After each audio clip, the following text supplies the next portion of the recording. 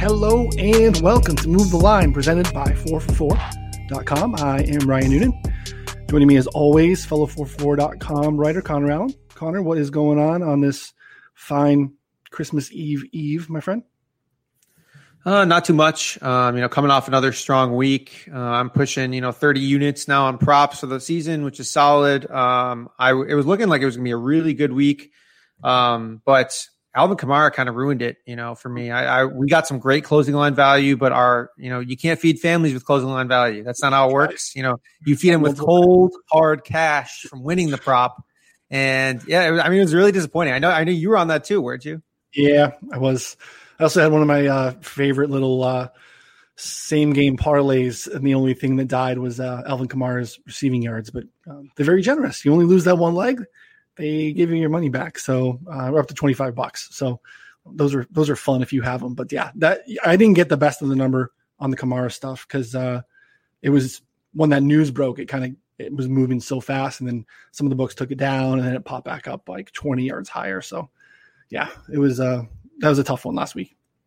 Yeah, I feel like we should have done better than that. But you know what? Still making money. We're making money. Can't complain. Yeah, totals went 3-1 for the week here at 4for4. Overall, had one of my best weeks of the season. I think I was up about 13.5 units. So it was a really, really, really good week. Lots of good things. I have a couple stories when we get into the games. We'll save just running real pure a couple different times that really helped. So before we jump into week 16, I want to tell you about our friends over at Underdog Fantasy. We all love snake drafts. We all love big prizes, but we do not all love the big entry fees and multi-week contests that come along with most of the DFS sites out there. So Underdog created a really cool game called Battle Royale, basically snake draft format that we all know and love, basically drafting a 1-week team like you normally would, but instead of only competing against the teams that you draft against, you're going to compete against other teams as well to basically pull together the prizes. They can offer big tournament style payouts. So head over to the App Store if you have not already downloaded Underdog Fantasy in the App Store. You can also go online and do that off of your PC as well. They also just launched their NBA product, obviously, with NBA season. They got daily NBA games there too. So just enter 4for4 after you make your first deposit. And I think you really, really enjoy it. And unfortunately, the season's wrapping up, and best ball, though, is coming sooner than you think. I really think getting into some of those early best ball drafts is pretty advantageous if you are, grinding like most of our 4for4 subscribers are.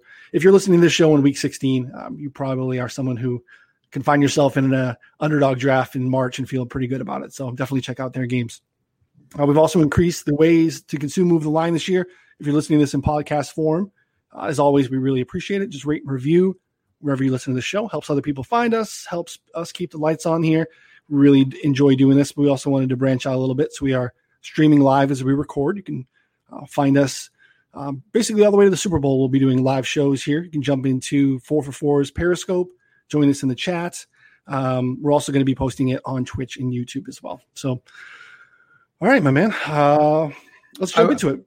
Yeah, well, before, I think we got to kick it off here at the top with, friend of the show, Uncle K, Joey Knish, came into our mentions when we queued up the show, talking about how he's looking forward to a full hour on the Steelers' epic collapse. Sure, they've lost 3 games in a row, but, let's not forget that, Joey Knish, that same Uncle K, was taking alternate unders on the Steelers, prior to the season. He is a lifelong Steelers hater, a lifelong Bills hater, and the most notable Lions podcaster in the game. I don't know anyone else who stands the Lions, Pistons, or anyone else in Detroit as much as he does. So I think it needs to just be, I'll leave it at that. And I think that, the court of public opinion should be able to make their mind up pretty easily there.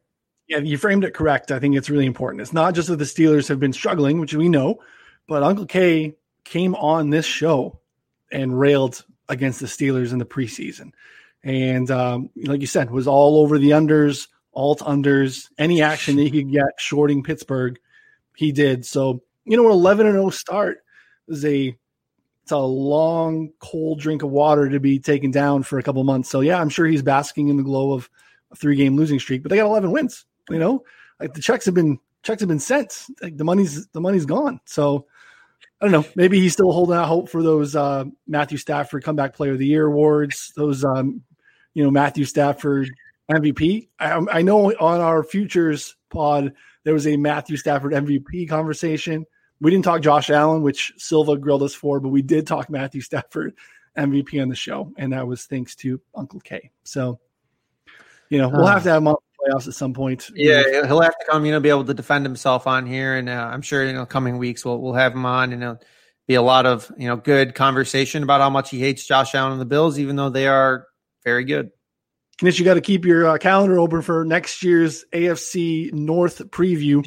We'll definitely have you on as the guest for that one. We'll probably skip you again when it comes to the NFC North. The NFC North. Yeah, we don't want you on that one because that it's going to tilt very heavily to one direction. And we'll see. Who's coaching the Lions this week anyway?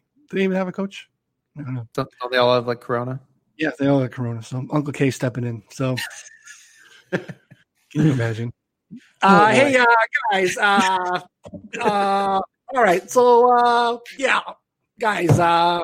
It'd be something else.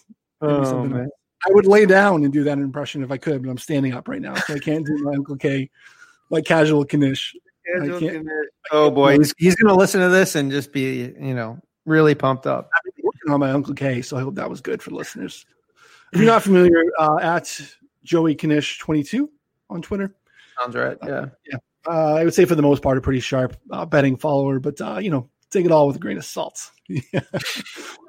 Oh, he's the best. All right, we'll jump into the games now. We got a Christmas Day game, which is peculiar. I don't know why they're doing this. Really, Christmas has belonged to the NBA, but here we are. We got a playoff rematch from last year in Minnesota on the road against the Saints. 7-point favorites at home for New Orleans. 51.5 is the total. Vikings their playoff hopes die last week. It's a bad loss to Chicago, their second straight loss as well. Chicago basically looking to fight with Arizona now for a playoff spot there, but Saints also lost 2 in a row. Basically now really worried about holding on to the NFC South title instead of really pursuing the number 1 seed in the conference. It's opened at 6.5. So far, about 71% of the money here has come in on the Saints, driving it up to 7. Total's been bet down a little bit. It got up to 53. Now we're seeing it down closer to 51. So thoughts here, Connor? Yeah, I think there are a few pieces here to this handicap. So for me, it's New Orleans should probably have success running the ball against Minnesota's run D. 30th in rushing success rate allowed, 31st in adjusted defensive line yards, 29th in EPA against the run the past 7 weeks. Minnesota's defense has also allowed, 33, 26, 24, 27, and 31 points the past 5 weeks. I mean, I think that's kind of baked into the number a little bit here, but still, I think that New Orleans should have the lead and they should be able to run the ball. That kind of leads me to be interested in some Latavius Murray props potentially. But other than that, I mean, on the side, the total, I think it's kind of about right. I think that on the other side, if Minnesota can move the ball at all, they should probably be able to cover the 7. The issue is that New Orleans defense has been very good this season, outside of, against Kansas City. They let up plenty of points, and then a mobile QB and Jalen Hurts. They were, not really even exposed, but, they didn't have their best game is what I would say. So in this spot in particular, I'm probably just going to be looking at like maybe, Latavius or Alvin Kamara rushing props, but that'd be about it for me. Yeah, 7's a little bit. Minnesota's one of those teams, though. They're like Jekyll and Hyde. I feel like they can beat anybody and they can lose to anybody too. So, I mean, we saw them in this spot last year. Sorry, my boy Jason Tatum just hit a game winner. Let's go. Minnesota can really win this game outright like they did in the playoffs last year. And New Orleans beat up. MT is out. Traquan might miss this one. They're really thin at receiver. It's kind of really, the best spot to, attack Minnesota. So 7 feels high, though you're not going to catch me laying any money on the Vikings as well. So maybe some props when we get a better understanding of really who's in and who's out. I like the Latavius Murray call. And I think you could see some, again, Jekyll and Hyde with Minnesota, like you could see some props that are interesting on Minnesota's side from a pass catcher standpoint, but they've slowed down a little bit as far as what we were seeing from Jefferson and Thielen. So kind of a stay away for me, though I imagine, again, props will be of interest. All right, first of 3 Sunday games, or Saturday games, I'm sorry, we get 3, which is nice. Tampa at Kanish's Lions. Tampa Bay 9.5-point favorites on the road here. Total pretty healthy up into the mid 50s, 54 or so. I will give it to Kanish. Stafford's a stud. I mean, we talked about it last week. The dude is tough as nails. Most guys are not suiting up like he did last week. When we recorded on Thursday, we thought it was going to be Chase Daniel, but Stafford's just like, hey, we had a game and I'm the quarterback of this team, and I felt like I could get out there and go, and, gave it his best. They're just atrocious with, especially on the defensive side of the football. They are dead last in EPA per play, EPA per drop back, and EPA per rush over the last 7 weeks. That's why you're seeing basically a 10-point road favorite here for Tampa Bay. As I mentioned, Darrell Bevel, the interim head coach, is going to be out with the COVID close contact here. I don't really know what they're doing here. This is too much. Just this number is too high, but I can't bet on the Lions here. What are your thoughts? Yeah, I think realistically this should probably be closer to like 7, but yeah. I mean, I agree. There's no way I'm backing the Lions. I know Kanish will have, his mortgage on it, but I'm not touching it. I mean, the Detroit defense has been so bad. I think though my only potential angles in this game would probably be, maybe some Fournette props. Ronald Jones out, but Fournette looked terrible last week. Like, he looked so bad, and he luck boxed into 2 touchdowns. I thought he was a pretty bad play in DFS too. I mean, I get the whole, touchdown equity thing, but really, like, he looked bad. But again, this is a great matchup. So, the odds of him springing a long touchdown or something random after, running for 2 yards on 10 straight carries, I feel like is actually kind of high. And then on the other side of the ball, maybe some rushing unders for Detroit. Tampa Bay run defense has largely been pretty stout this year. I know that, Dalvin Cook just had a pretty good game against them, but, it took him like 22 carries to get over 100 yards. And they're obviously, the Vikings are notorious for being able to successfully run the ball. So really not too much on the totaler side, but that's probably where I'd look in the prop market. Yeah, you're talking about outlier type of skill at the running back position. I'm with you. I think unders on the, Detroit running backs make sense. You're still seeing, more Adrian Peterson than you would want if you're backing Swift, whether it's in DFS or in the prop market too. So that's probably a good call. And you're right. I think Lenny was a bad play, and I thought people kind of got saved from really going heavy on him because of some of the late news with Pollard and some of the other things that popped out. But he delivered for people because he found the end zone, which is weird because they've really been pretty pass heavy, especially in the red zone too. But again, guys getting tackled at the one, set yourself up for those Fournette spots. So yeah, really, really gross one. So I'm with you. There's not a lot to like here. You're really playing whack-a-mole with the Tampa Bay receivers still, with Godwin, Evans, and AB. They all kind of, got there a little bit in their own way last year. We're seeing Gronk still used often, especially in the red zone. So kind of a gross game to chase a lot of props, I think. The next one will be interesting. San Francisco on the road against Arizona. Arizona's 5-point favorites here. 49 is the total. This is pretty much a pseudo home game for both teams. San Francisco has been playing in Arizona since about late November, since they got kicked out of their home. But Cardinals are in position here to make the playoffs. They're going to need to continue to win to hold off a couple of teams behind them. Arizona surprisingly won this first matchup back in week 1. It was really when the 49ers were not the Walking Dead, basically. So, that's worth noting. And we also are going to get CJ Beathard this week. It looks like he's starting for the Niners. I think Mullins was also terrible. Elbow injury as well. So, combination of both injury and sucking. It was good to see Kyler start to be healthy. He was running in the red zone a little bit more, and then his average at the target was up like 3.5 yards last week compared to the last 4 weeks. So very encouraging sign, taking some deep shots. What are your thoughts on this one? Yeah, I lean towards the Cardinals at -5. I'm kind of surprised it's not even at 7, I think, especially at home. I don't know. CJ Beathard is proven to be just like a backup. I don't know. He's played fine in most instances, but he's definitely not very good. And then looking at these two defenses, I think, they're both fairly middle of the road in most metrics. San Francisco is 9th in DVOA, Arizona D 10th. And so I don't really think there's too many takeaways you can have from the defenses here. But I would say I would lean Arizona here at home, just as at this point, it seems like a much better team, especially in the quarterback department. And then in terms of props, it looks like Raheem Mostert is not going to play this week. So you could have some Jeff Wilson season, but Knowing Shanahan, I think that the play is probably just to take some rushing props on like the backup, maybe points bet the backups over because he'll randomly just throw that player in like Tevin Coleman, it looks like. And, this is going to be the week where Tevin Coleman goes off when everyone's excited about Jeff Wilson. This is just how this works. So, brace yourself for it. I don't know how I'll handle it yet, but that's kind of what I just am seeing in this one. Yeah, it's hard to chase 49er running back props. So I'm with you there. You nailed it on the head.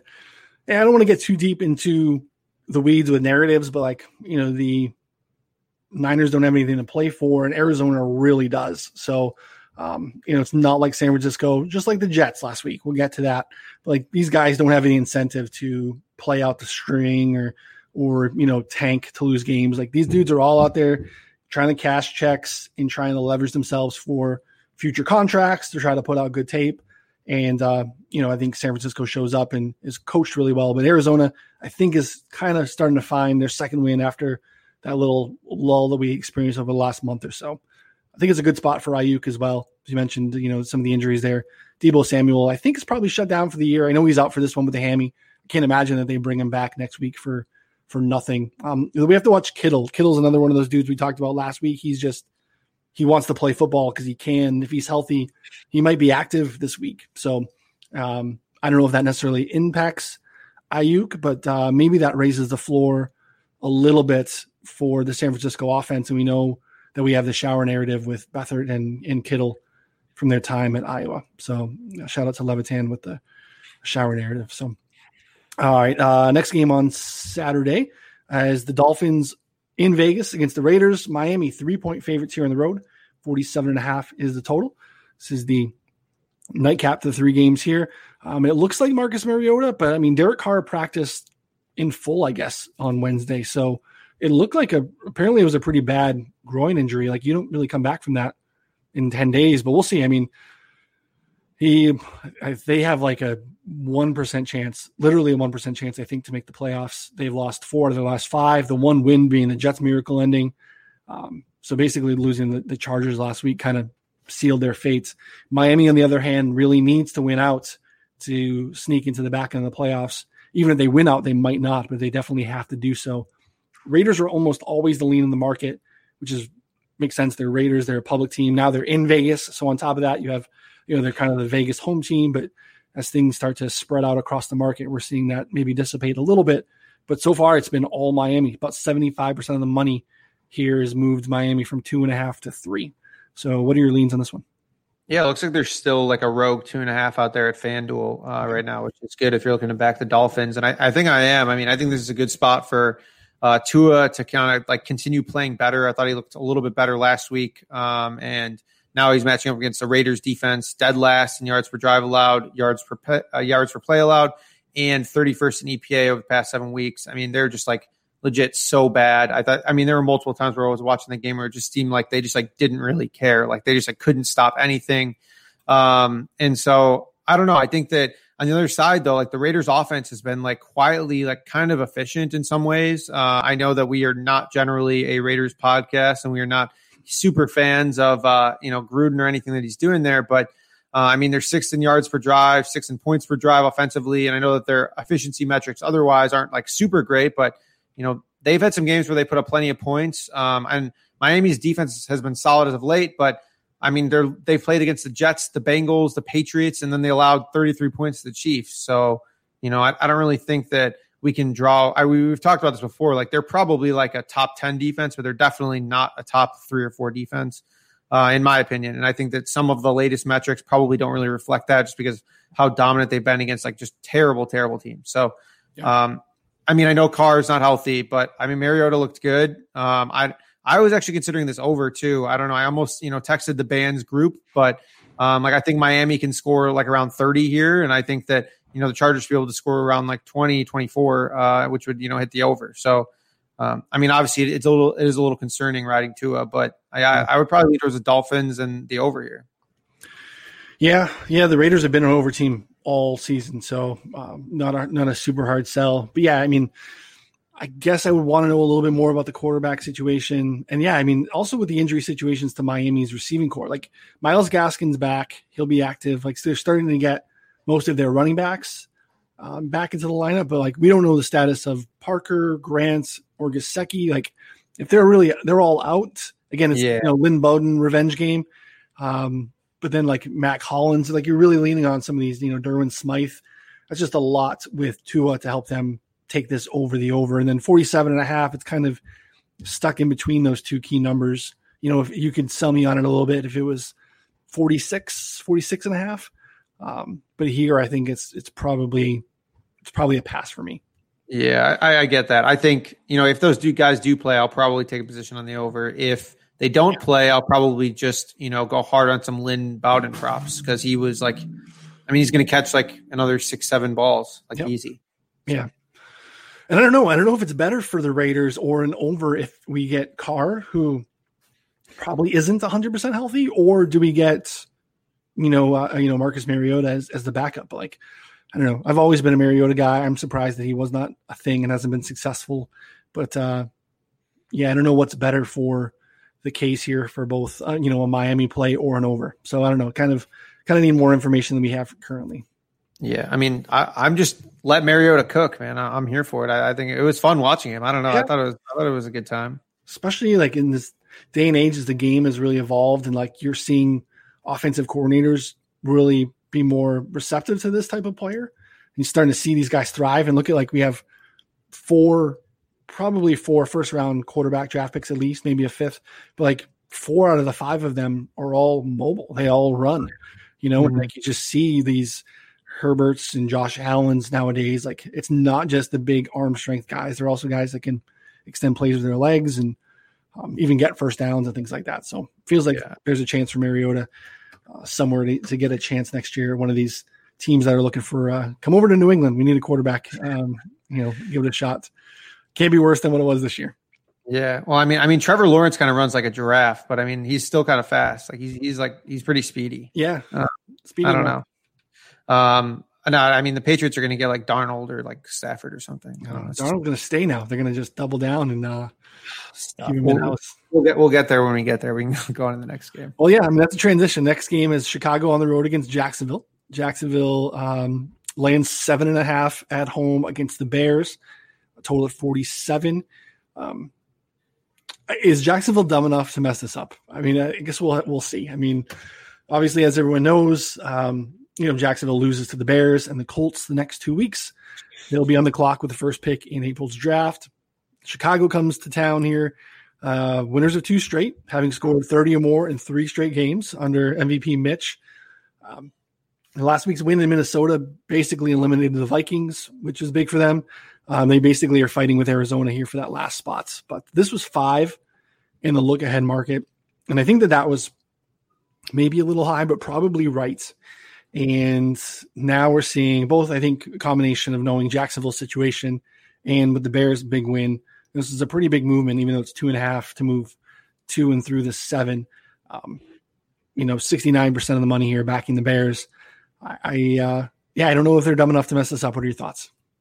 Yeah, there is just no way I would ever lay 7.5 on Mitch Trubisky on the road. Like there is no shot. I don't really care who you're playing against. And then this is a Jacksonville team now. So, Minshew, they have, they beat the Colts in week 1 and they lost by 3 to the Titans on the road in week 2. Those are 2 teams that are significantly better than the Bears, in my opinion. And they kept those games close. Now, obviously there was a lot of other shitty games in between now and then where, they played terrible, but I'm saying it's in their range of outcomes to like give the Bears a game.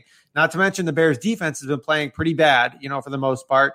And they're a little bit banged up. So, and you're putting this on the back of Mitchell Trubisky, who randomly will turn in a terrible performance, even against like bad defenses. He generally plays well against good, bad defenses, which is obvious, but he's turned in some real bad performances occasionally. So for me, look, if you put the show at the end and I was a little more drunk, I'd say Jags outright. I'll say Jags plus 7.5. But I do think that there's like, it is certainly within the range of outcomes that they win by like a field goal or something like that. Oh, man. I know it's gross, but can you imagine if they win this weekend? Like Twitter will lose its mind. I know, absolutely flipped on its head to get this opportunity. And that was really again, the Jets thing will get there, but like you've been really presented an amazing opportunity that you should not have been presented. And I don't know, it's kind of a franchise changing thing. And I guess it goes back to these Jags players. They don't have any incentive to lose and tank. So like, I get that they don't care. These guys could be on 1-year contracts and like, they're just, again, they're not tied to Jacksonville, but same thing with the coaching staff. They're not tied. The problem that's different here is that, you can make the case for Darnold still, and I know some do, being a little bit of a victim of circumstance there. And again, was just a top 3 pick a handful of years ago. And you really don't have that in Jacksonville. And to have someone like Trevor Lawrence, who, we'll get into that come, March and April around, is he really head and shoulders above everyone else in the draft class at the position? I think he maybe is. And like, you have the opportunity to get these guys. This literally is a 15-year transitional opportunity for your franchise to really build around. So I don't know. Totally get that. I totally agree. I'm just not sure that like trickles down enough to the players. I totally agree. I mean, that's the hard thing, is like, it's the reality that we know. And I think that the players know, but it becomes really irrelevant come Sunday when ball's kicked off. Like, they're just it's just not in anyone's, thought. Like, coaches aren't calling plays that way. Like, the players aren't thinking about it. So, and you're right. It is the Bears who, although they've looked good and they somehow found their way into, a playoff chance, like, they are still the Bears. They're still a team that we've been trying to short at any opportunity this year because we think that they are very, very flawed. So to lay more than a touchdown against a team like Jacksonville, who has been pretty feisty at covering big numbers for the better part of the last couple of months, as you mentioned, like, crappy games in there, but like, they've been competitive, and I feel like a little bit more competitive with Minshew. So I guess we don't know. There's some talk about whether or not he's going to be the guy. They haven't named a quarterback. So I don't know if it's Mike Glennon revenge week. The other thing I'm going to talk about is David Montgomery, because I don't know what's going on here. I mean, he's on like steroids or something. There's no way. Yeah. Patterson left with a knee injury last game, and it was just all David Montgomery. 32 carries, 146 yards, 2 scores. I know Minnesota's run D is terrible. We talked about it earlier with the Saints and highlighting them as an opportunity, but like, this Montgomery stuff he's done nothing with a lot of opportunity previously. So like, now all of a sudden he's getting it done, and it's not a great offensive line. So good for him. I don't know. I know this is definitely a point of contention for, most of the last couple of years when we've had a show talking about David Montgomery, but you got to tip your cap a little bit. He's been balling. Yeah. And I mean, it's not that I lost faith in David Montgomery, because I actually had him pretty high. It's just that I just didn't think that the situation was ever going to be good enough for him, and he also didn't look good. Don't get me wrong, but the situation was never good. And he wasn't playing with a good offense, bad offensive line. And now it's just everything is kind of added up, is that the offense is playing well because they're playing against bad defenses. The offensive line, which has been bad, has just been playing against worse defensive lines. He has holes. He's making good decisions, and he, somehow is running at least a mile per hour faster, in the 30 plus range. So I don't know, man. I mean, he's going to be overrated in season long and DFS, next year, because they're going to get Tariq Cohen back, which is going to eat into his pass catching usage. But if the Bears are ever good on offense again, he's seeing enough work that he'll have touchdown equity and some pass catching role. So no, that's a good point. Yeah, David Montgomery in the 5th or 6th last year is paying dividends, or this year's draft was paying dividends, in best ball or season long. But yeah, next year it'll be a little bit of a 3rd, 4th round pick. Yeah, he'll easily be a 3rd round pick. I agree. Yeah. The other exciting news with Jacksonville this season has been James Robinson. He got rolled up on last week late in that game. Don't know his status as of now. Looks like it'll probably be a split between Dare Ogunbowale and Devin Ozigbo. Not really exciting from a prop standpoint. Really don't know how they're going to cut the pie there. So kind of a stay away for me. All right, next I can move on to Uncle K's Steelers here. This is a big one. Indy at Pittsburgh. This is moved to Indy, being a 2-point favorite here on the road. 44.5 is the total. This is a big movement here. Steelers somehow found a way to lose their 3rd straight. Ryan Finley and the Bengals, which is really wild.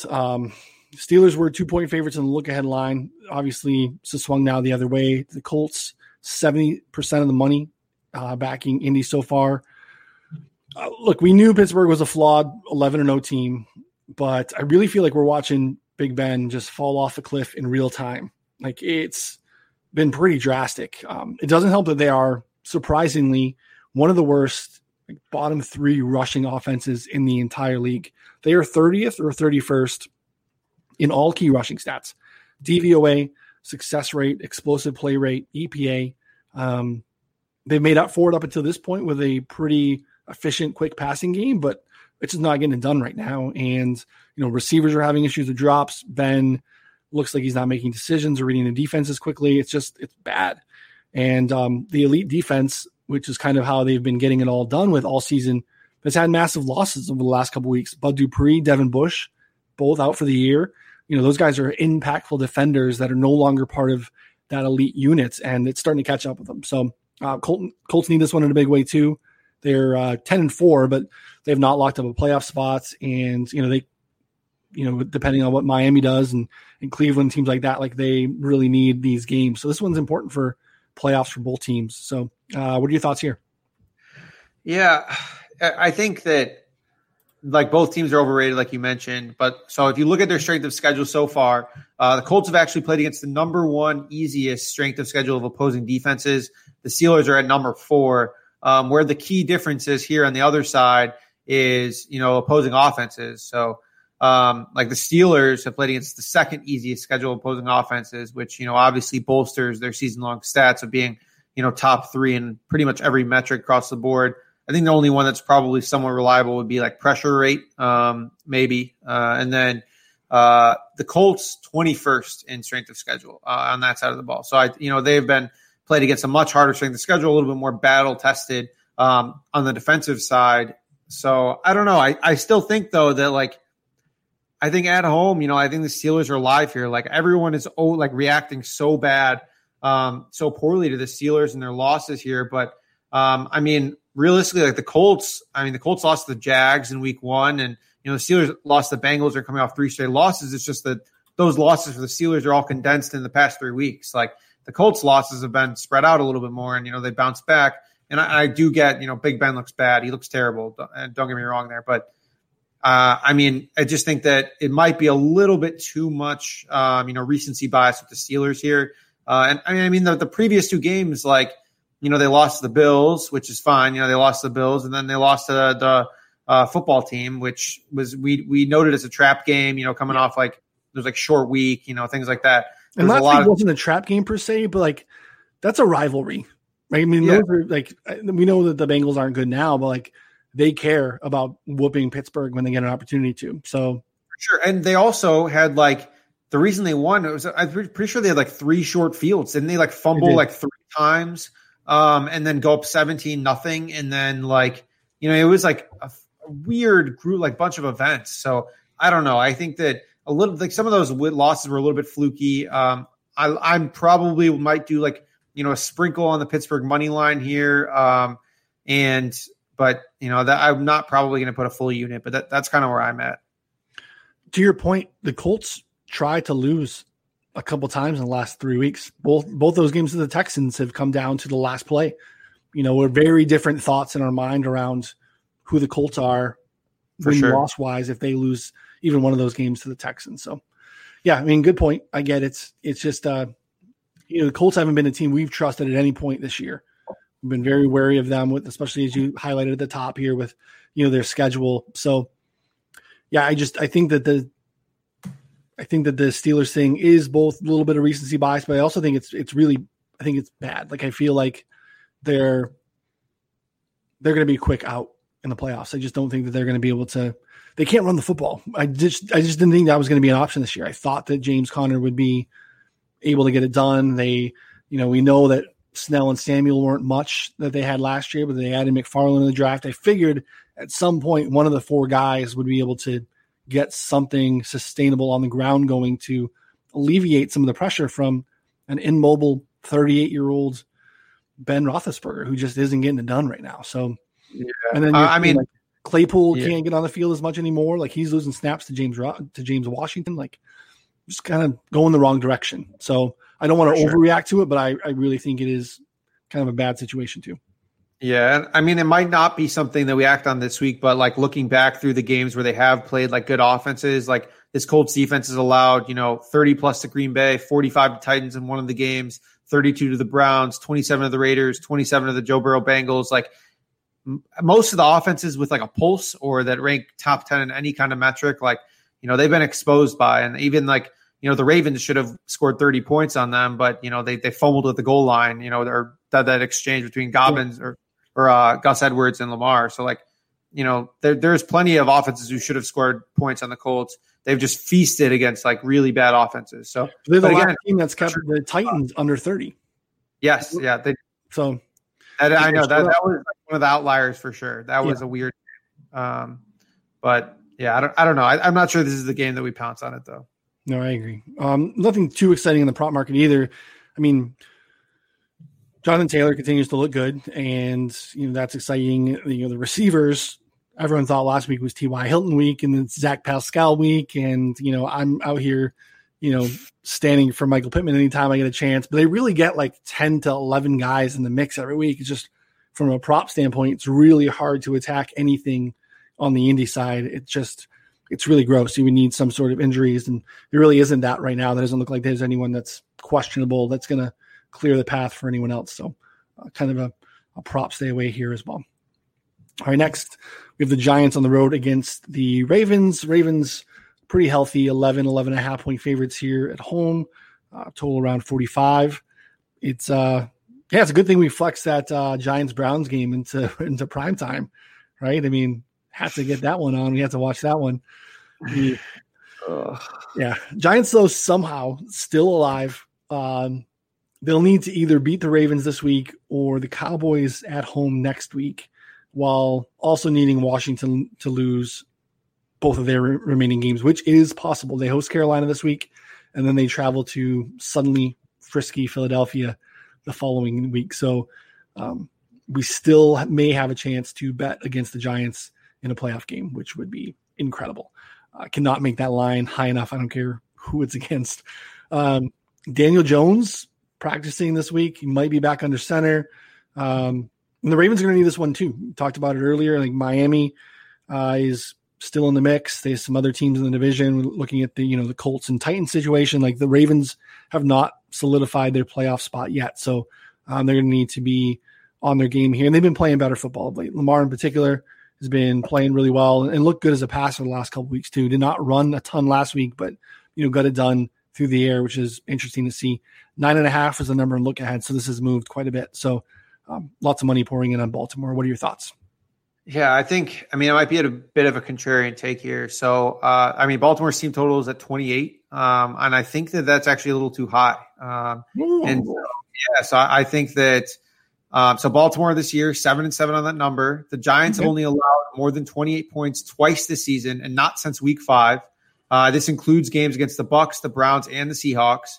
And the only concern here is that, in EPA, the Giants run D is, 20th over the last 7 weeks, which is a big concern. But overall, their EPA ranking is top 10 in that 7 week span. So I think that in this spot, I just think that the full game under is in play here with the Ravens likely getting a lead and draining the clock. We know that, there's going to be halves where, Lamar is going to throw the ball like 3 times and they're just going to run it. So I think with that kind of pace of play on both sides and the Giants maybe slowing them down a little bit. I'm not saying they're going to completely tank. I'm saying that the 24 to 26 range to me seems a little bit sweeter than, the 28 plus. And unless they are just absolutely gashing them on the ground, which is a possibility. But, I still think that even in that scenario, like it's going to be real slow and real. It's going to take them pretty much scoring on almost every possession.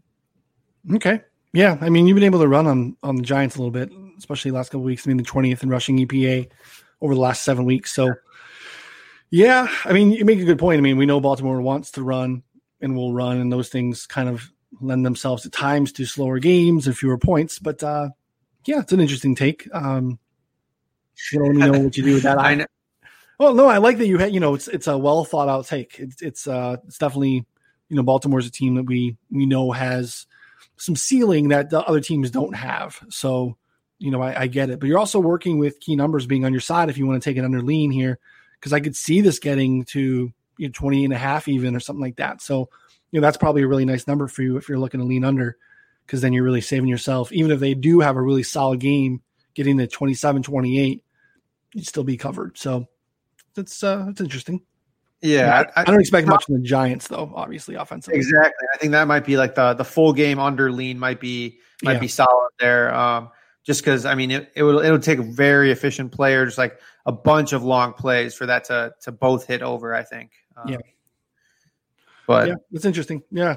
Someone was asking me the other day about, honing in on, team totals. And oftentimes in my article that I write here for 4 for 4 round totals is, maybe contrarian to what you think, maybe even what, not what 4 for 4 was thinking they were signing up for. But like, I often focus on team totals more than game totals, because it's just like when we think about DFS, like we talk about stacking in DFS because you want to think about things that are correlated and how, they, things interact with each other. But you also, want to stack because you are limiting the things you have to be right about, right? So if I'm using 5 guys, whether it's or 4 guys, 3 guys, whatever your stack is, those are 3 out of the 9 positions. So like I have to be right about fewer other things if I'm really right about this game. So when I hone in on a single team, I really eliminate the variable that is the other team as well. So like I don't have to worry about if they take a scoop and score on a fumble, or when there's a pick 6 or something like that. Like you take all that out and you really focus on kind of what you can narrow down statistically on being kind of a good bet. So I really think as people start to get involved in, betting sides and totals, I feel like props are the best if you're transitioning from fantasy. Connor is one of the best out there in the industry, bottom line, and doing props. And because they're mostly correlated with fantasy, it's an easy transition. You're thinking about player performance. But like, I think the next easy is team totals, because that is kind of the next step about how players are correlated. You think about team performance. And I think sometimes, like, especially now, we're seeing these major books like DraftKings and FanDuel. It's very different than what we were used to even last year with offshores, right? Mm-hmm. We wouldn't see them until Saturday. You wouldn't see a team total. And now they're being hung out all week for the most part. And then they move with the line in the total. They're not moving based on anything else. Like, and sometimes if you're just watching them, you'll find opportunities to get where they move to the right side of the key number for you, and you can really take advantage. So I think it's something that, for novice bettors, as you continue to come in the space, if you're transitioning, your state just opens up legally and you can suddenly bet. Like, I think team totals are a nice way to get in on sides and totals.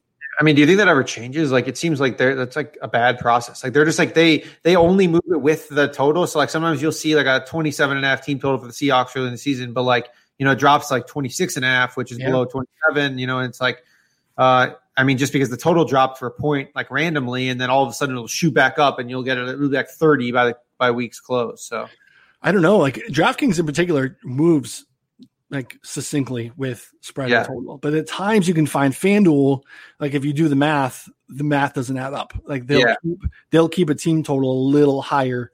But DraftKings seems to be pretty aggressive. I found that at times with Rivers as well. So like, pretty clueless from a bookmaking perspective, as I would attest. You're biased. Yeah, I know. Fuck them, but it's all right. All right, next we have Atlanta on the road against the Chiefs. Very healthy 11-point spread here at Kansas City side, total at around 54. Last week we mentioned how every time the Colts and Texans play, someone goes on to Wikipedia and changes the Texans owner to T.Y. Hilton, which is great. Like, it's just quality content. I love it. I think we can probably start to do that now with Tom Brady and the Falcons. He seems to have their number in a big way. Just another awful Falcons loss last week, up 17-zip. I think they were up like 24-7 at one point, and to lose that game is just it's just gross. Now they're really just playing on the stretch, traveling to Kansas City, likely without Julio again this week. The Chiefs took care of business last week against the Saints, cashing multiple large plays for the band syndicate along the way. Strong showing for the Chiefs defense would be great to see here as we get into the playoffs. Like, they've really been kind of poor of late. And I know that a lot of people are down on the Chiefs from a bookmaking standpoint. Like, depends on what you got the number at last week. Like, we did well because we just kept hitting 2.5 every time we got it, because it really was just kind of oscillating between 3 and 2.5, different times in the week. But like, people are backing Atlanta here a little bit, like 54% of the money on the Falcons. Like, the Chiefs have not covered in 5 of the last 6 games, depending on the number that you got the Saints on. So, what are your thoughts here? Well, I mean, wow. I think you mentioned it, like 30th in rolling EPA the past 7 weeks, 28th per dropback, 26th against the rush. It might be vice versa, but either way, like, I think that 11's a lot of points. It is. And I think that for a team that's as highly regarded, it seems like, by the public as the Chiefs, bookmakers keep, putting lines out that, you'd think are too low, but like sharp bettors, I think, are taking the other teams just because, the Falcons or the Chiefs are a little bit overrated defensively, as we kind of just laid out. In this spot particularly, I think if you can catch like an Atlanta team total at like 21, I think that's viable, like over 21. Even if they're behind, I think that they can definitely get there. Otherwise, I would say, Ridley props, again, like, he just continues to crush without Julio. And that's, those are like pretty much easy money. And maybe, so, no Clyde Edwards-Helaire on the other side of the ball. Le'Veon Bell props. I mean, I know that Atlanta has been a little bit stingy against the run, but like maybe some reception props against Atlanta. I think that could be a good play depending on what the numbers come out at. But I don't know. I'm not playing KC here, but I don't know. I at Arrowhead though, I know the Arrowhead unders were a big thing for a while, but I think a lot of that had to do with like, legit home field advantage. So, yeah, I took KC at 10, and just because I thought it would probably be the best in the number. It's just really hard.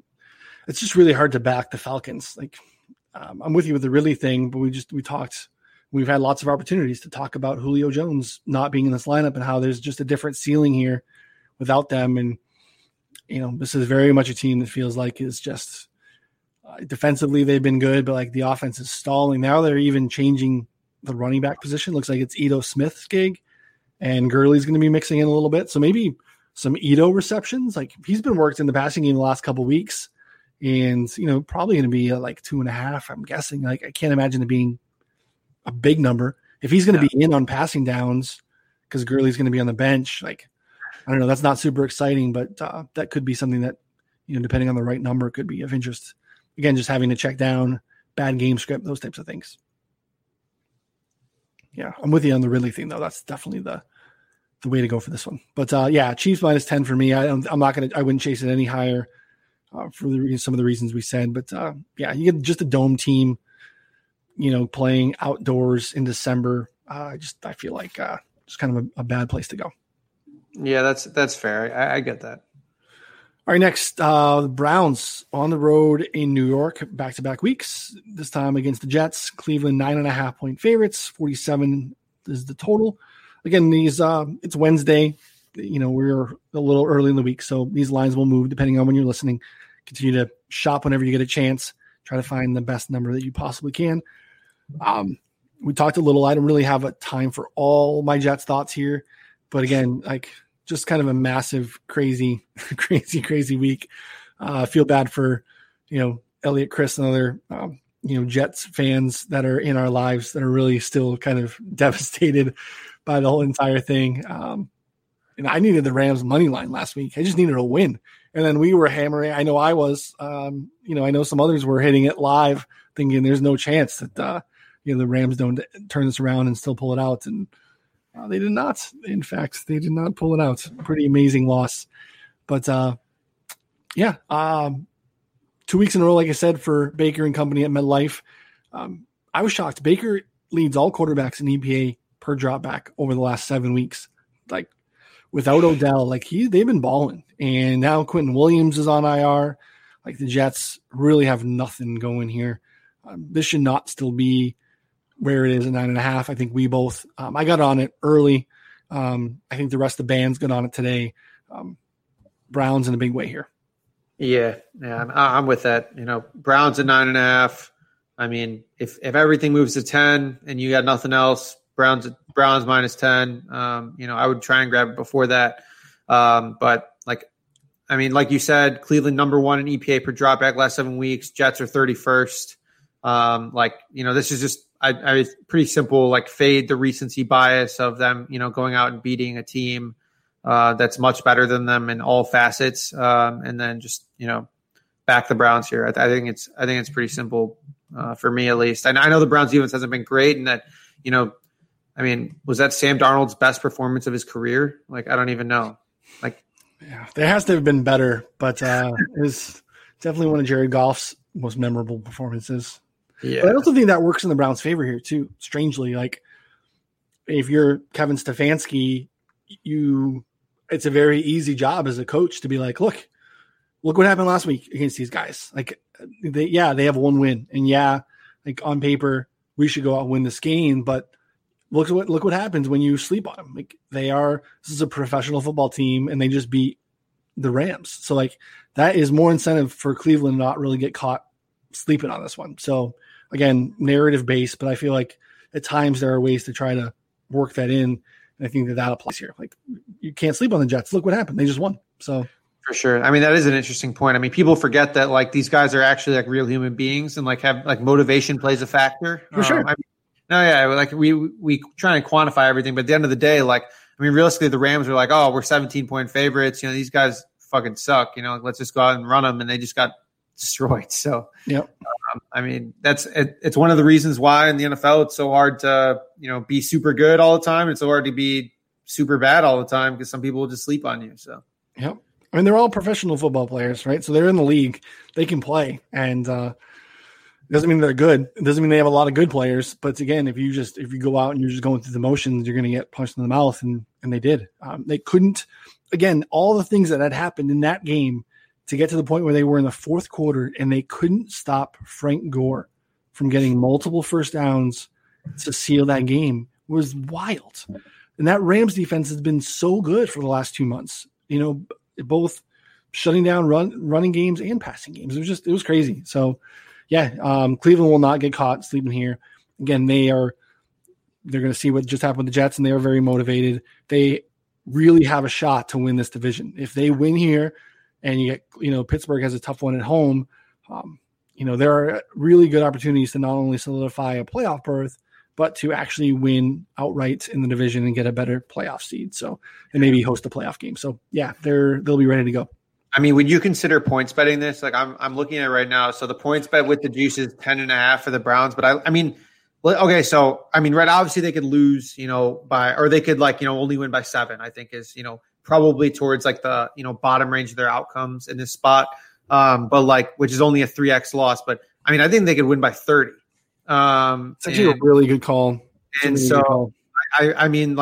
Right, you could probably see them winning by 35-7 or something like that, or 35-10, which puts like a 25, 15x win on top of your 10 points bet. So I don't know, some food for thought. I'll probably have a little bit of action on it. You will. I will look it up. Points betting is one of my favorite things. I know that points with Anthony Amico, a friend of the show, had a really ridiculous scenario with the Lynn Bowden props that was like misgraded because they called it. Did you see that? It was like the reception props or whatever. But largely, I mean, PointsBet, is a very interesting platform where if you capitalize on some bad lines, I think you can make some good money. Yeah, and Noah Riddell, friend of the show, is also big into points betting, and I think he's similar to you, thinking about it in interesting ways where you're trying to both maintain the ceiling but also minimize the risk. I think he's done a few Noah Fant points bets where someone like that is his number is really low. He's not going to be his prop number is not high. He's in the mid 40s. So the range for him to really disappoint is much lower than someone that has a prop like DK Metcalf or an AJ Brown, where they're up there in the in the 80s or 90s. And if they have one of their days where they get 40 yards, well, you're really, really leveraged. Where if, a bad game for Fan is maybe he gets 3 for 20, so you're still out there a little bit. But again, he also has 100 yards in his range of outcomes because he's kind of a big play type of tight end. So I think the way you outlined it here with Cleveland makes a lot of sense too. We both pretty much agree that they're going to win, and we'll probably win by at least maybe say 6-7 comfortably. We both feel pretty confident in 9.5. So like you're really minimizing the risk and getting nothing but massive upside. So it's a really good call. I appreciate it. I think that I'm going to write an article on just like unilateral upside in points betting and just like the theory behind that, because like, I mean, you laid it out really well. Like, you know, Jalen Guyton props last weekend too, you know, like Keenan Allen's out, Jalen Guyton's props at 27 and, you know, and like all like that's too low just in general prop. And like he ended up with 91, you know what I mean? And he dropped like two or three like balls that he could have housed too. Like he could have ended up with 150, 160, like very easily. Totally different. Yeah, good call.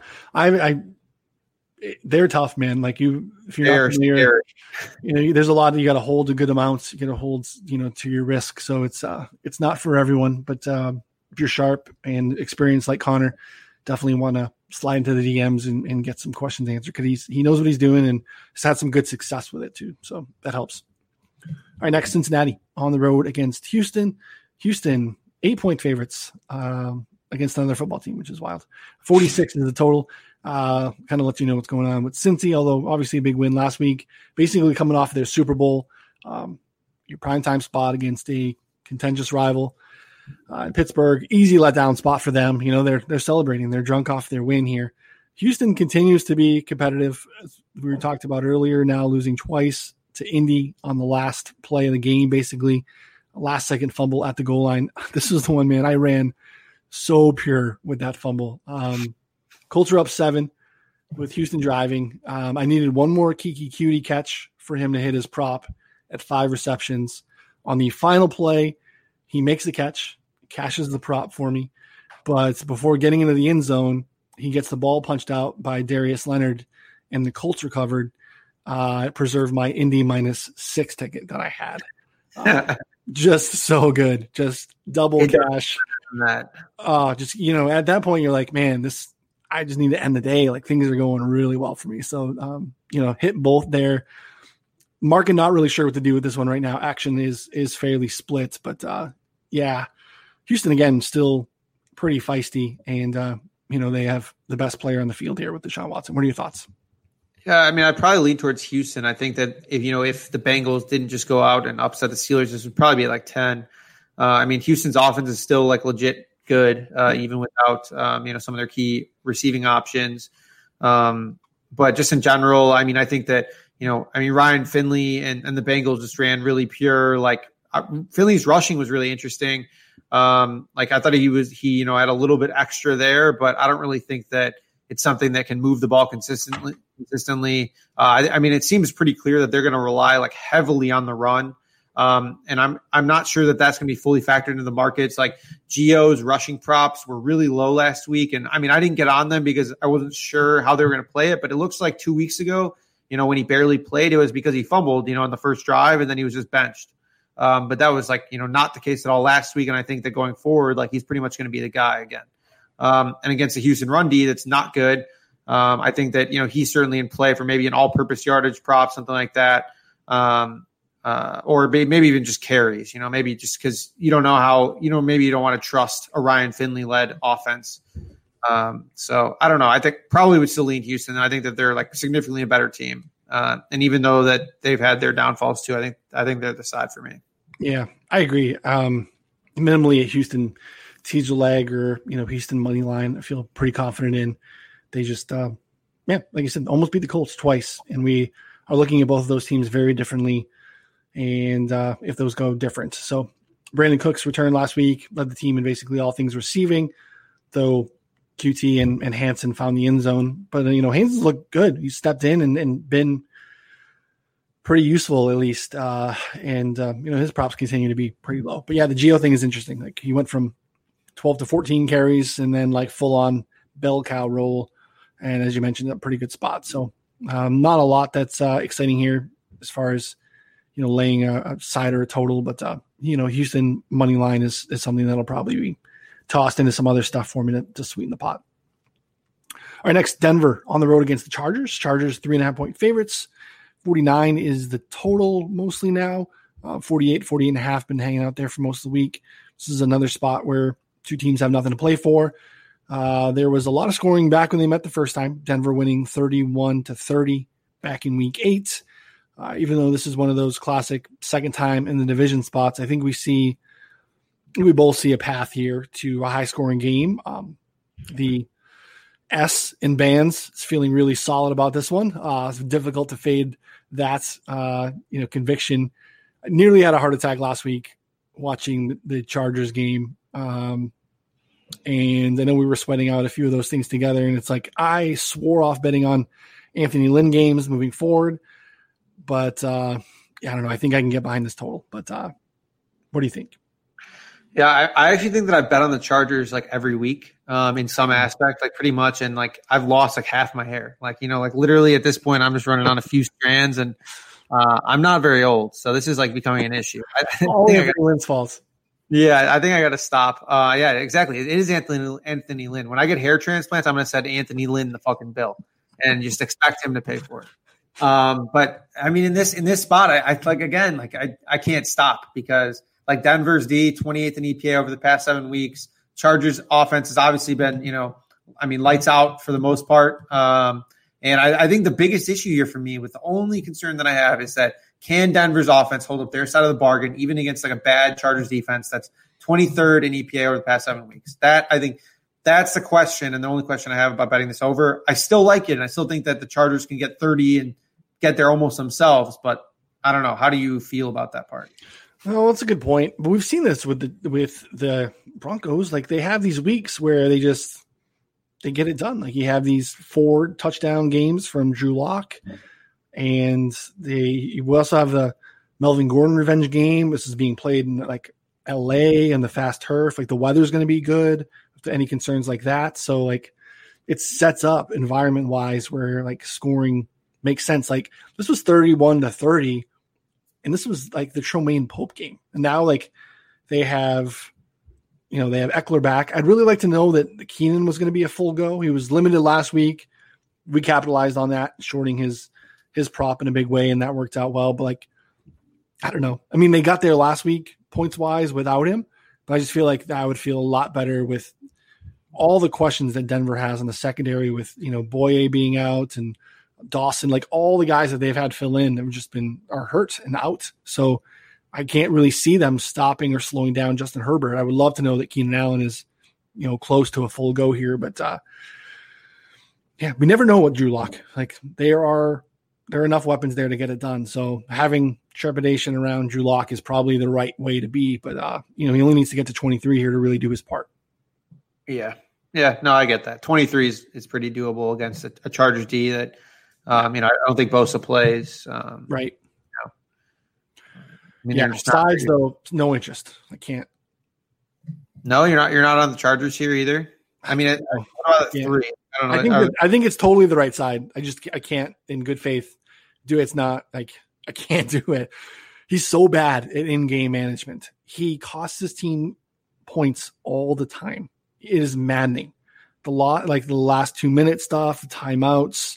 What we were trying to chase the first half under or the first half over last week, and like what would they call they had like a corner fade on 3rd down and then kicked the field goal. It's like they threw a fade to like an uncatchable ball to a limited Keenan Allen. You throw it to the guy who's like really hurt. Like I don't know, they're not well coached, and that's a real problem when I want to put money on them.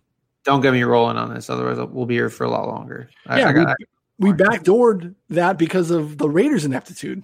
Yes. Because of like an 18-yard punt or whatever it was. Yeah. Like we shouldn't have won that first half over. So low. Yeah. I don't know. So over, yes, I can get. I don't know. I can't. You give me on Justin Herbert props. I think he probably tears them apart, especially if Keenan is even close to full go. So. All right, next one will be interesting. Carolina's on the road against Washington. Washington is 2 down to 1.5 in some spots, even 44.5 is the total. We've got the Ron Rivera Bowl here. Panthers come to town to face their former head coach. We don't know what's going on with the Washington quarterback situation. We do know that Dwayne Haskins loves strippers and hates masks. We've all been there, just like, James Harden style. He was fined $40,000 for it. For violating concussion protocol. This is a big one for Washington, though. A win here locks up the NFC East. Teddy Two Gloves, a.k.a. Teddy Covers, is going to look to get things done here on the road for the second straight week. Likely again without Christian McCaffrey, as it's been for, again, most of the season. And probably the right call. I mean, adding Miles to your franchise running back, knowing how little, tread on the tires for running backs for their career are, like, pounding him away in a meaningless December game is probably a bad move in the long run anyway. So I don't know. I'd be interested to see if this continues to trend Carolina's way. I think maybe there's just some questions and concerns around the quarterback situation, and rightfully so in Washington. But what are your leans here? In terms of leans, I probably lean towards Washington, but like the quarterback situation, kind of like you said, is a little bit troubling. But really, like, I think the biggest gap here, last 7 weeks, Washington number 4 in EPA per play, Carolina 27th on the defensive side. And that's a pretty big edge. Like, that is massive. But obviously the biggest question is that, can Washington's offense be competent enough to take advantage of that? So I don't know. I would almost lean towards the under a little bit, but again, the total is already at 44 and a half. Like, it's pretty low as is. So I do think that is a little bit tougher to handicap, but I'm thinking it's more of like a 2017 game rather than like a 24-21 game. But I think it is worth noting, like, it would be pretty disingenuous of Dwayne Haskins not to turn in his $40,000 all in once. Like, he has to. He has to, right? Like, that's just like on brand. If you're going to do it, like, commit to the fucking bit, Haskins. Yeah. No, that's a really good call. Just go into Daniel. I don't know if it's really fresh with all the stuff going on with Daniel Snyder, if he wants to get in there. Better, like, Snyder will fucking turn around and just go to the strip club himself, man. That's how he knew he was there. He saw him as he was walking out.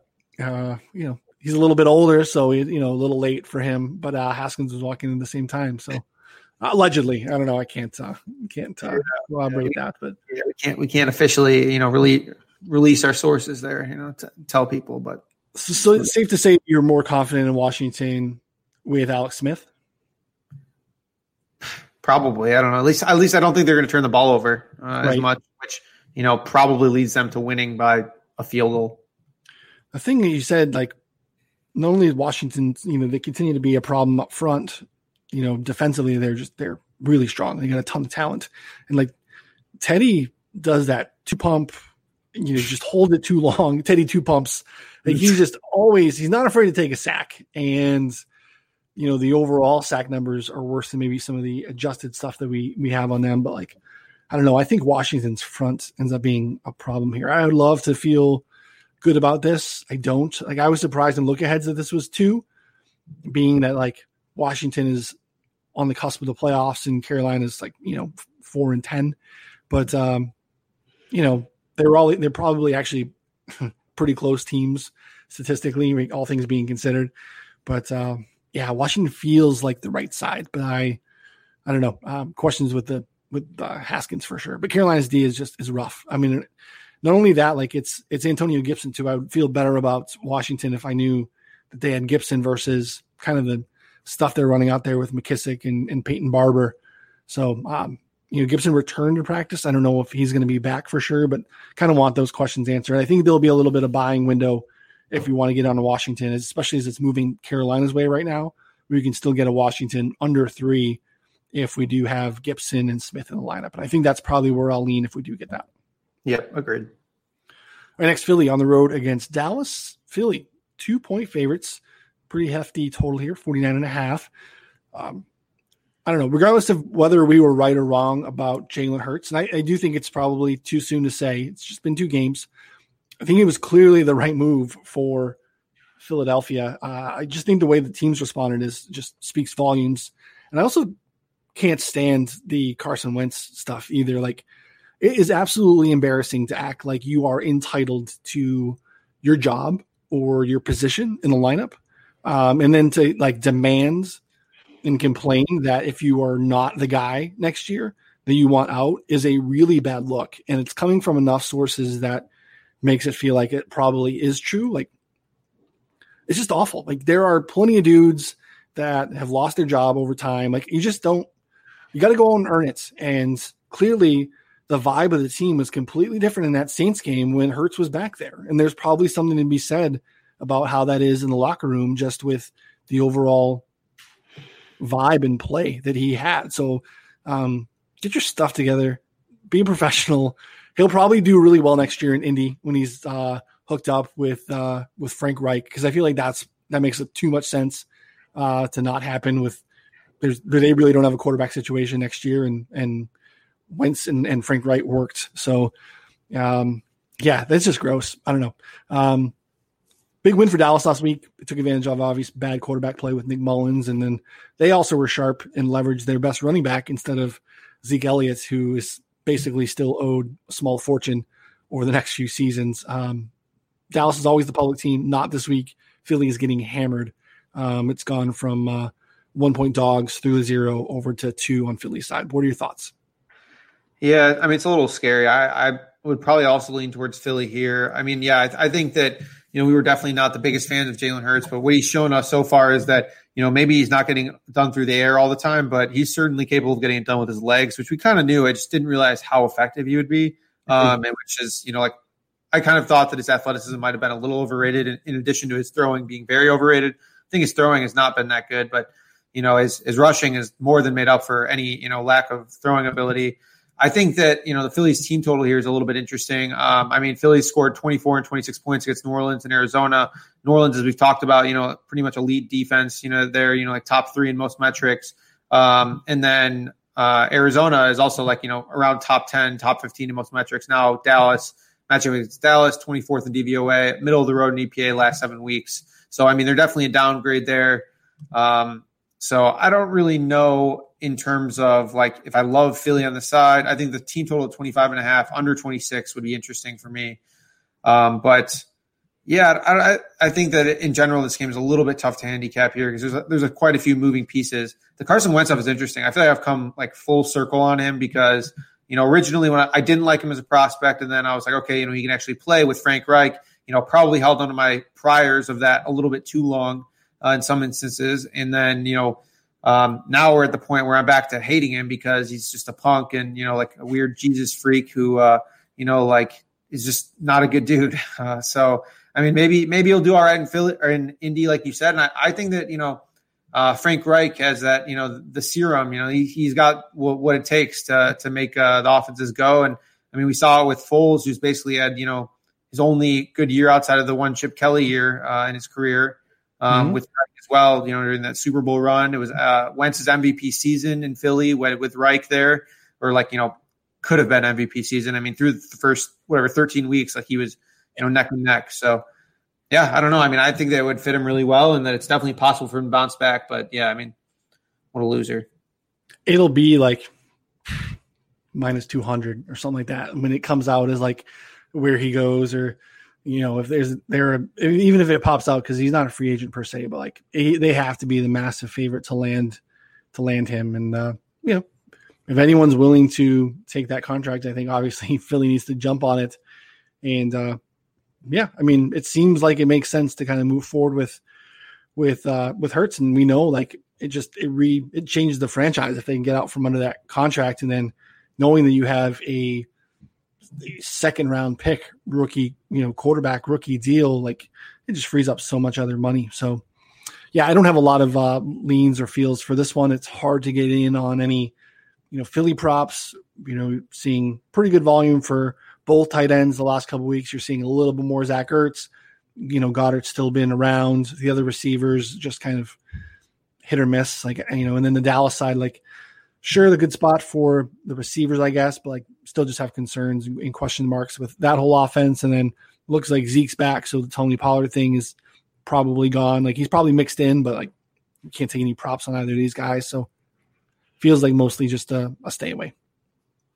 All right, next, Rams on the road against the Seahawks. Seahawks are 1.5-point favorites here at home. 47 is the total. We've railed on the Rams already in other spots, but a pretty terrible loss for them. The good news here, though, they've had Seattle's number under Sean McVay. Rams have won 5 of the last 6 against them. That one they didn't win, they covered, and basically a 1-point loss. We were all over the Seahawks team total, as I'm sure you remember the last time these teams met here, and Russ just played awful. He just took a bunch of sacks, and they just lived in the backfield that day. Seattle can win the NFC West with a win here. The Rams win would give them a leg up in the division race. They would have the tiebreaker over Seattle. So this is a big one. I'm not surprised that the early lean is on Seattle, considering obviously the recency bias on the Rams.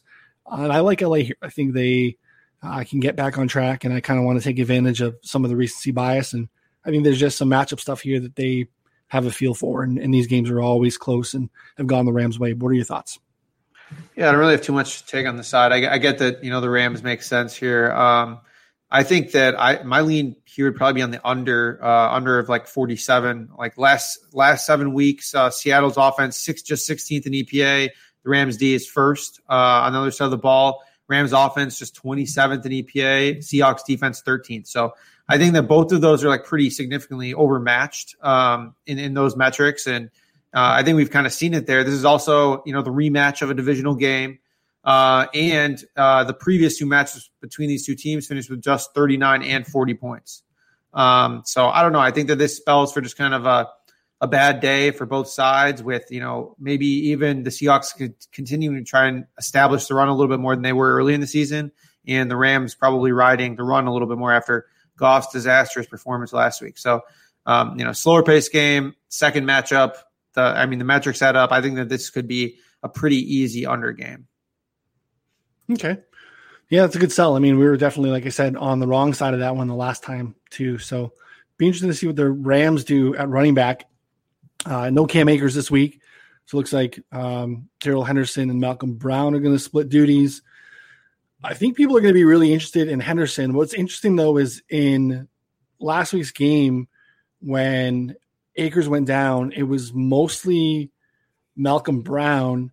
And then when Cam Akers came back in the second half, it was Brown that worked in to help him a little bit. Henderson didn't play at all. So I don't know. I feel like you're going to see some Darrell Henderson talk this week, maybe in the prop market, definitely in DFS. And I think I get it, but I don't know. I think the usage is a little bit more interesting than I think we are first led to believe. So unless we are hearing something specifically from McVay that is, hey, Henderson's going to kind of be, get the first shot on first and second down. Malcolm Brown continues to be involved in passing situations. So I think just proceed with caution there before going all in on Henderson, who might feel like a pretty obvious fill-in.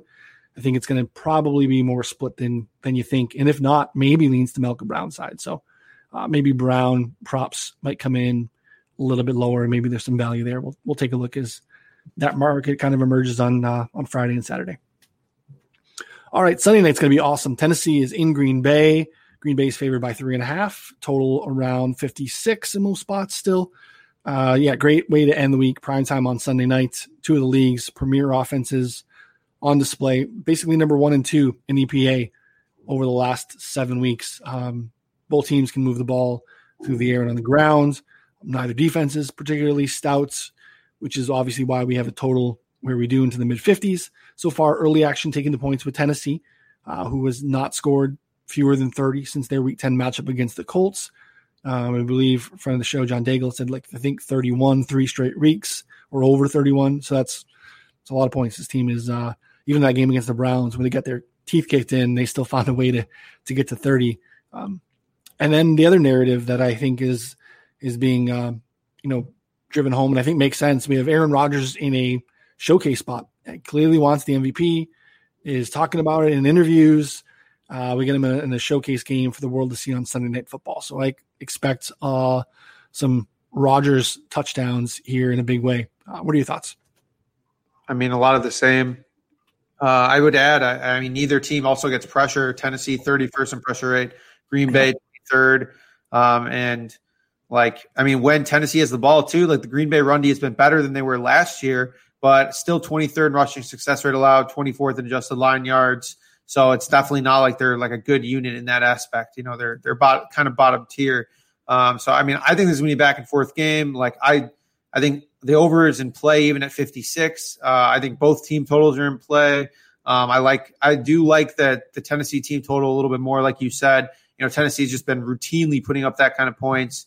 But even, I mean, getting Green Bay's team total under 30, I think is also a good look too. So, I mean, that leads me to like, I do think that legitimately like the over and the team totals are all in play, just depending on your liking or your specific look there. And especially in the point total for Tennessee, you said each of the past 5 games they've scored 30 or more points. They've also scored that in 9 to 14 games this season. So it's not like it's just like a small sample thing. I mean, like nearly 75% of the time they've been scoring like 30 or more points.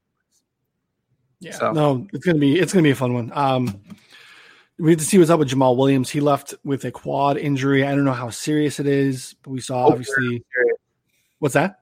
Hopefully, really serious. Right. Yeah, because I would love to see Aaron Jones in the spot getting 90% of the snaps and just absolutely going crazy. Would love that. And then I think it's interesting too. Like Jair Alexander is, I think, one of the best corners in the league. He has not been shadowing of late. He's really kind of been locked on the right side, I believe. So it's really going to be hard to pinpoint, really how it affects the Tennessee receivers. But like one of them is likely to go off. And, I think maybe getting a little bit of each of them in the prop market might make sense because it feels like a really good spot for them. Obviously being underdogs, and then,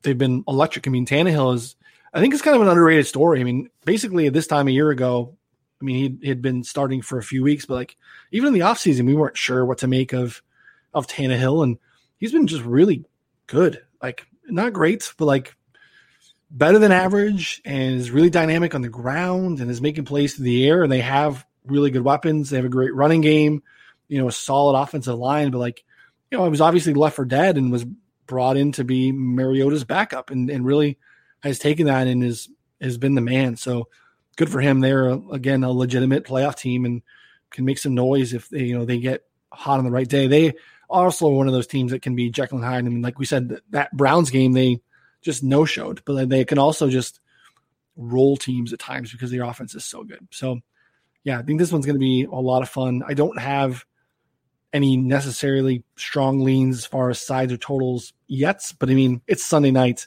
There's no chance that, come Sunday night, we won't have any action on this one.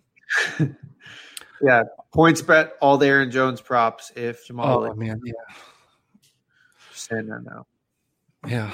Jamal Williams, just, you guys are really best friends in real life. Do him a favor, take the week off and let him get paid. So, yeah.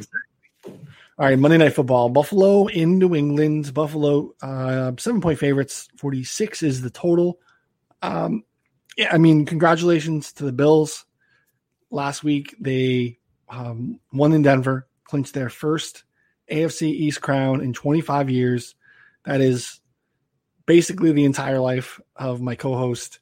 That's impressive. So the Patriots fan in me wants to be super snarky because I don't remember the last time we got like excited and celebrated an AFC East championship. But good for the Bills because that is a long-suffering fan base. They deserve it. And really, truly, it's been great because it's not like they snuck in with like kind of a boring 9-7 squad. Like they're fun. It's a fun offense.